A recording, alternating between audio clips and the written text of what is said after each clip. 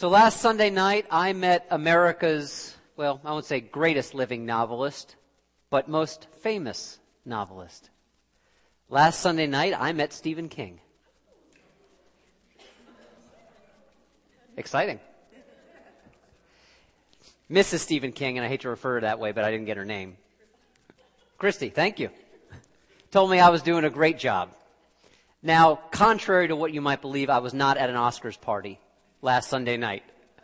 I was in South Florida. I was at the River of Grass congregation, which was the spiritual community that I served as my first church. It was the congregation that I served for 7 years. They were my first, and I was their first minister, and I was invited back by the Reverend Naomi King, who is Stephen and Christine King's daughter. She is their new called minister at River of Grass. And I went back not out of obligation because they invited me back. It was a gift. It was a grace that I would be there. And going back for me, it wasn't closure. Maybe you've heard me say this before, but I don't like that word at all, closure. Because whatever in our lives that is meaningful is ever closed. Even if it was traumatic, even if it was absolutely wonderful.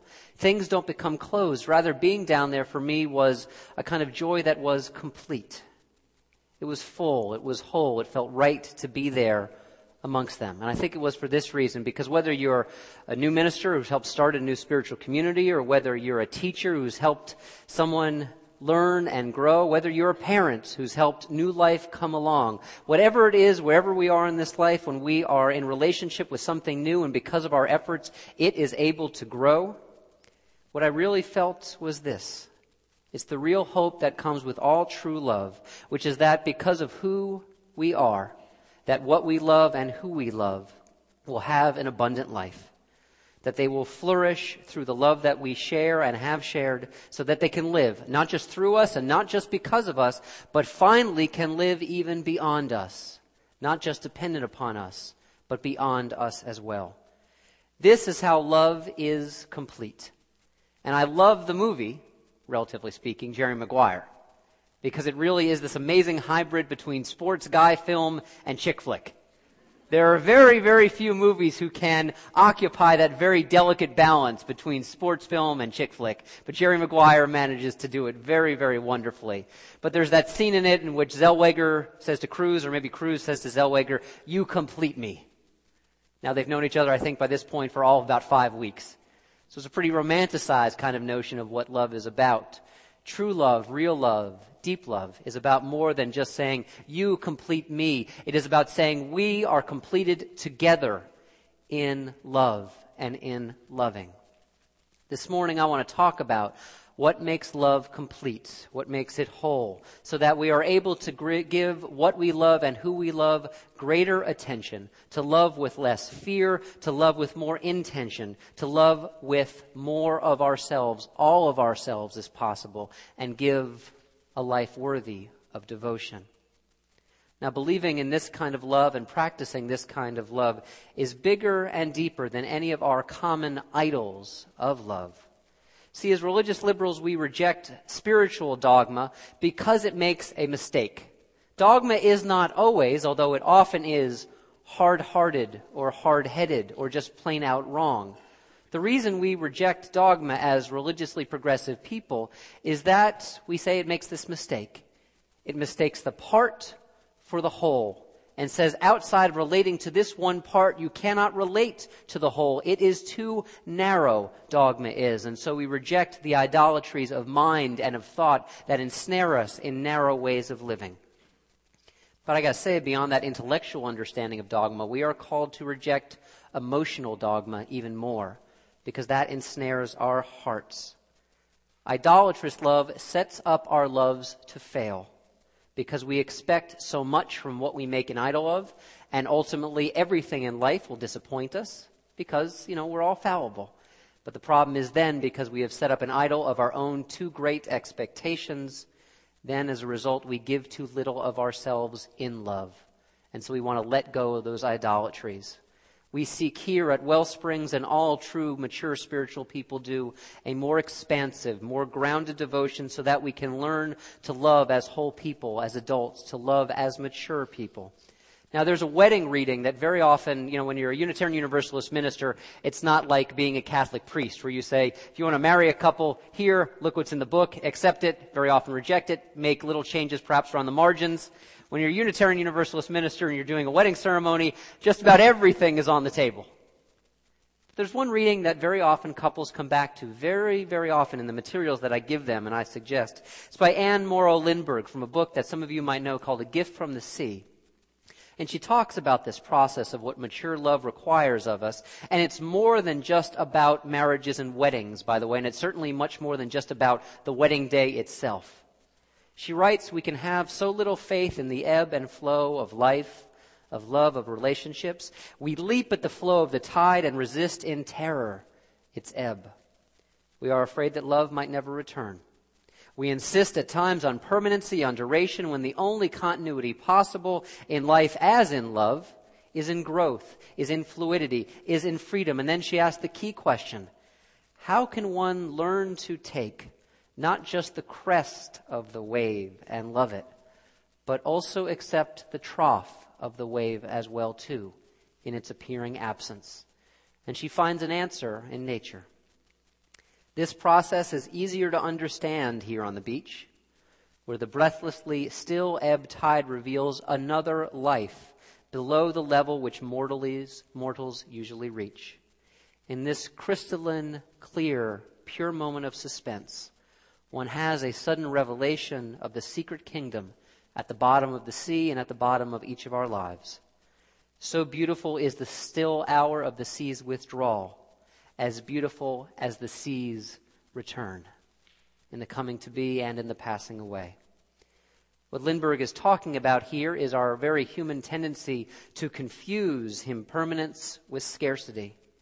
So we have to remember that just because something changes, and love changes all the time, doesn't mean that it's vanquished or that it is vanished.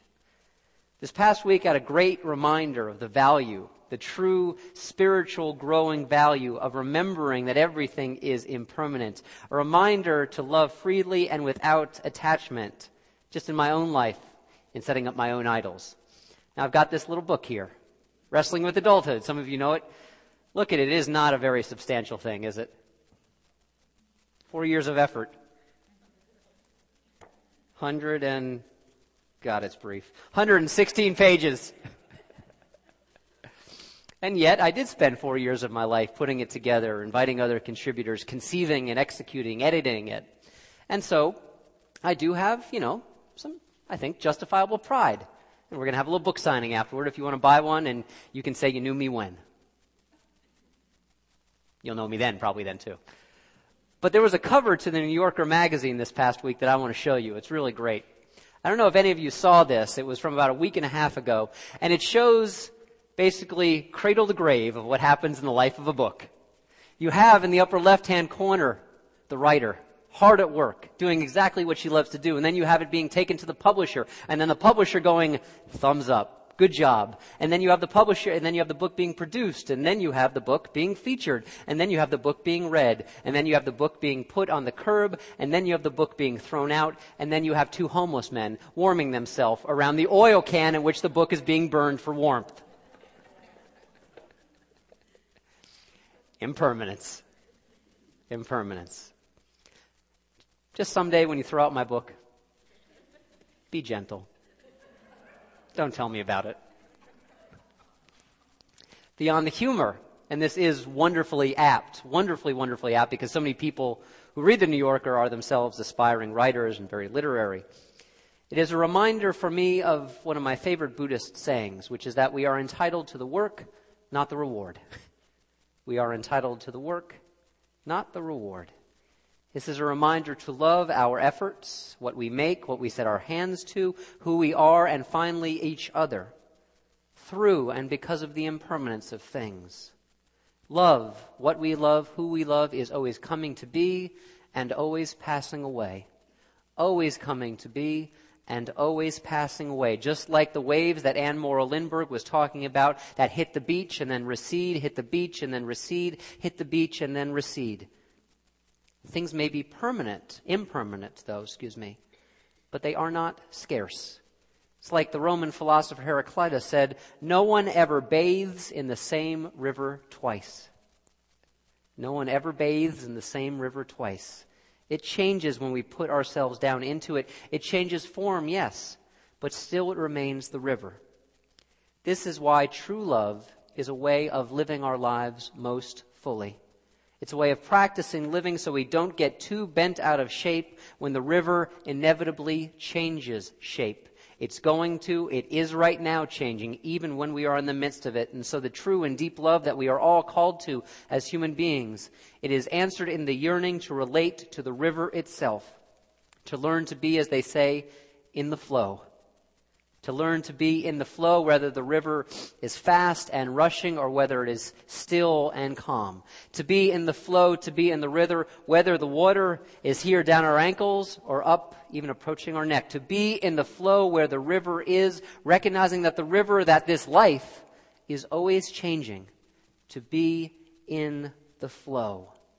And this means learning to embed the things we love in something greater than just what or who we love itself.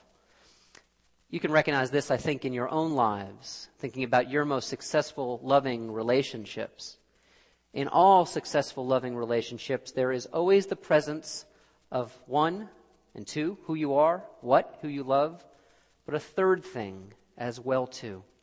There is the presence in all wonderful relationships that binds the lovers together and unites them as one, and also at the same time transcends them. Unites them, binds them together, and also at the same time transcends just their individual lives.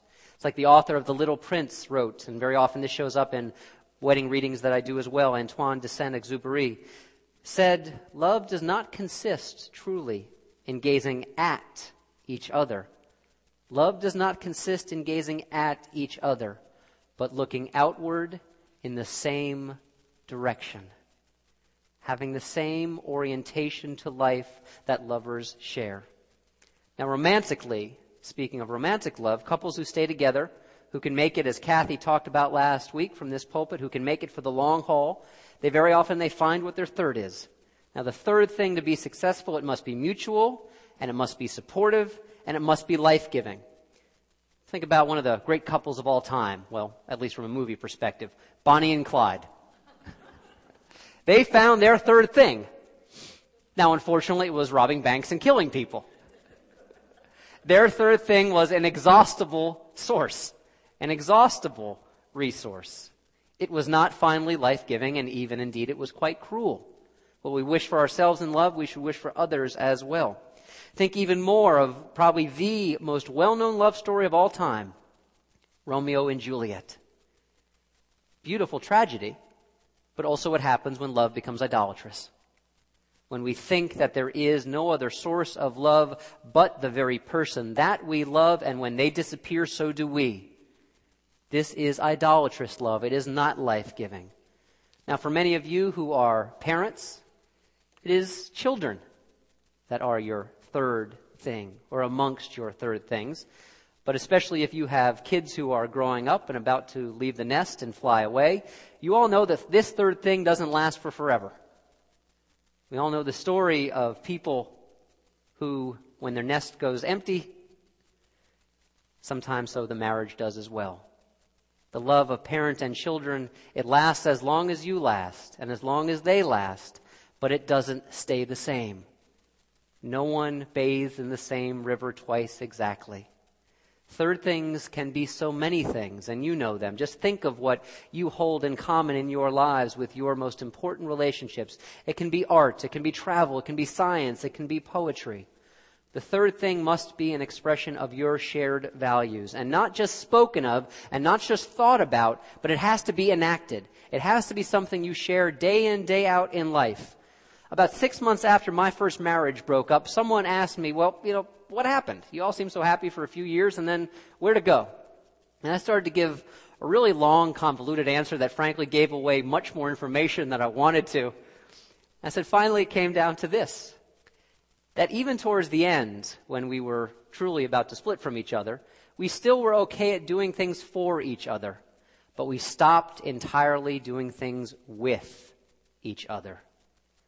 One little prepositional change from for to with, and it makes all the difference. The third thing must be shared actively with and amongst you and those people and those things that you love, because then when it is with, it binds the two or the community together and lifts you up into the name of that which is bigger than you and holds you together. Actively shared, enacted, done together, not just thought about, but done together and with, not just for, but that's what makes the third. Now, if this is true in loving relationships, in couples and families, it is especially true in spiritual community. I think about 7, maybe 8 of you sent me a link this past Monday, maybe it was Tuesday, to this gigantic Pew study that was done. Any of you know about this, read about this? About the intense mobility in American spiritual life these days. Once you include movement within the different Protestant denominations, almost 50% of Americans now are a part of a different spiritual community than which they were raised. Think about that. Almost 1 in 2. A greater mobility than American religious life has ever seen. What this really talks about, I think, is that there are an array of choices. How many of you, be honest, came into Wellsprings as church shoppers? Church shoppers? Okay, some of you came in as church shoppers. That's how we look. That's how we buy. That's how we purchase. That's how we consume these days. But even more than the vast array of choices, what it really shows is that there is an intense dissatisfaction with religion in American life. And I think it comes from this, that many of you, and I know so many of your stories have revealed to me and talked about with me and with each other over this last year plus that we've been together here at Wellsprings, that the community in which you were born just stopped working for you. Didn't work for you anymore. Very often because of these things. That the community, the congregation, the church, the spirituality didn't stand for anything bigger than itself. It stood for the maintenance of a building. It stood for its desire to grow itself, but not in the name of anything bigger than itself. Or it stood to protect an institution. Or it stood to protect and maintain a religious tradition. This is community that has become idolatrous. It has become an end in itself and is not worthy of our love any longer. The true blessing of any spiritual community, and this is what we strive for here at Wellsprings, especially in this day when we welcome in new members, is that our purpose is greater than this congregation. Read our DNA, read our values and beliefs. Everything in there we did not invent. We put our words to it. We put our actions, our thoughts, our hearts upon it. But as James Luther Adams, the great Unitarian thinker of last century, said, there is no such thing as the immaculate conception of an idea. This life that we seek to lead here at Wellsprings together is bigger, more eternal, more ageless than any of us. And that is why we are worthy of growth. Not because we are exciting, although I think we are. Not because we are welcoming of each other, although I think we are. Not because we are loving, although that gets closer to the truth of what a true spiritual community is all about. It is because we are directed at aims and goals that transcend all of just our own individual lives and invite us to keep growing together. That's why the ultimate third thing in any loving relationship is the spiritual life itself. Because in those things we grow towards the stuff that is inexhaustible, not like Bonnie and Clyde, not towards the resources that diminish themselves over time. We grow towards those things that help us grow. See, here the goal is not the achievement of a thing. It's not the purchase of something.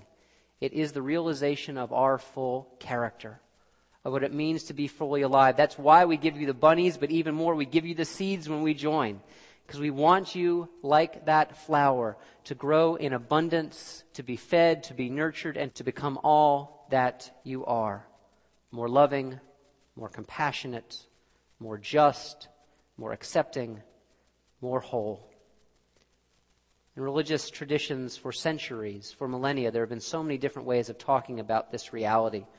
Augustine, who wrote in his Confession, he wrote about the death of his friend that he loved so very deeply much. And day after day after day went by, and he cried his tears out on the ground, and he felt that there was a hole in himself that would never ever be replaced, and he wondered if life was still worth living. And he wrote this prayer that I love absolutely, and just a fragment of his Our hearts are restless until they rest in you. Our hearts are restless until they rest in you.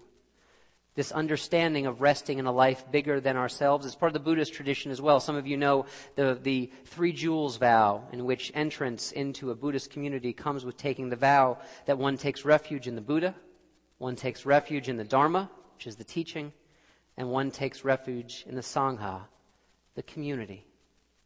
Resting in a life bigger than just ourselves. This is what it means to be truly, deeply grounded. Not to fly away because sometimes our loves will fail us, as they do, but to return to this life and love with more honesty, to love with more devotion. Because when we have this kind of expectation of life, when we have this kind of enlarged consciousness, there's a double movement.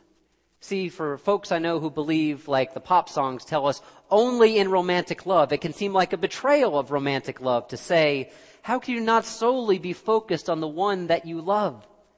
How could you say there is something bigger? There can be nothing bigger. Well, unfortunately, that's how Romeo and Juliet become Romeo and Juliet. There is this kind of double movement that comes with this enlarged consciousness. Because at the same time we are embedding what we love in a life greater than just that individual life, we also become more whole and better equipped to love the things we do. Because we do not treat what and who we love as the only things that can make us happy. We become, with this enlarged consciousness, with this enlarged perspective upon our love, we become better spouses, better friends, better parents, better children. Because we know that we don't have to have it all. We know that we don't have to do it all. We know that we don't have to be it all. We have to be our part. That is all that is required of us. You have to be your part of the whole. Related to, yes, but not everything all at once. It's what Emerson called the oversoul. What we share in this life, what calls us back together into a relationship, what gives us birth and accepts us home. See, we are just, each of us, one syllable, one word, one piece of syntax in the overall grammar of life's love. We do not have to speak, and we cannot speak the entire language. This is the source of heartache for so many people who have loved and lost.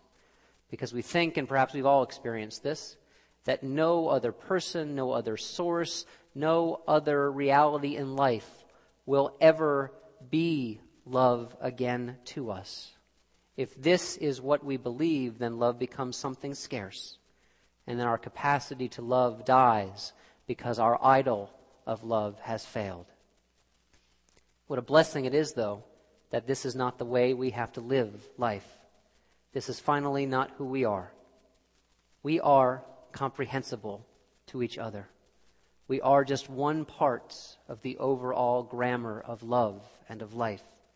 And because of this power that resides in each and every one of us, we are able in the first place to love one another. The ultimate expression of our love is gratitude. To not say that the people, our children, our spouses, our mates, the members of this community, the people we hold dearest to us, are owed us, but rather to receive these things as gifts. When we receive this life as a gift, we then give ourselves back to it as a gift. We are able to love not because one person or one community represents or is everything to us, but because this one person or this child or this friend or this community is a particular and beautiful prism through which the eternal light shines into our lives. This is the light that we see in beautiful configurations when we accept each other as a gift. And this light, it grows in us. This light grows in us and allows us to shine brighter and to be able to love evermore. Amen. May you live in blessing.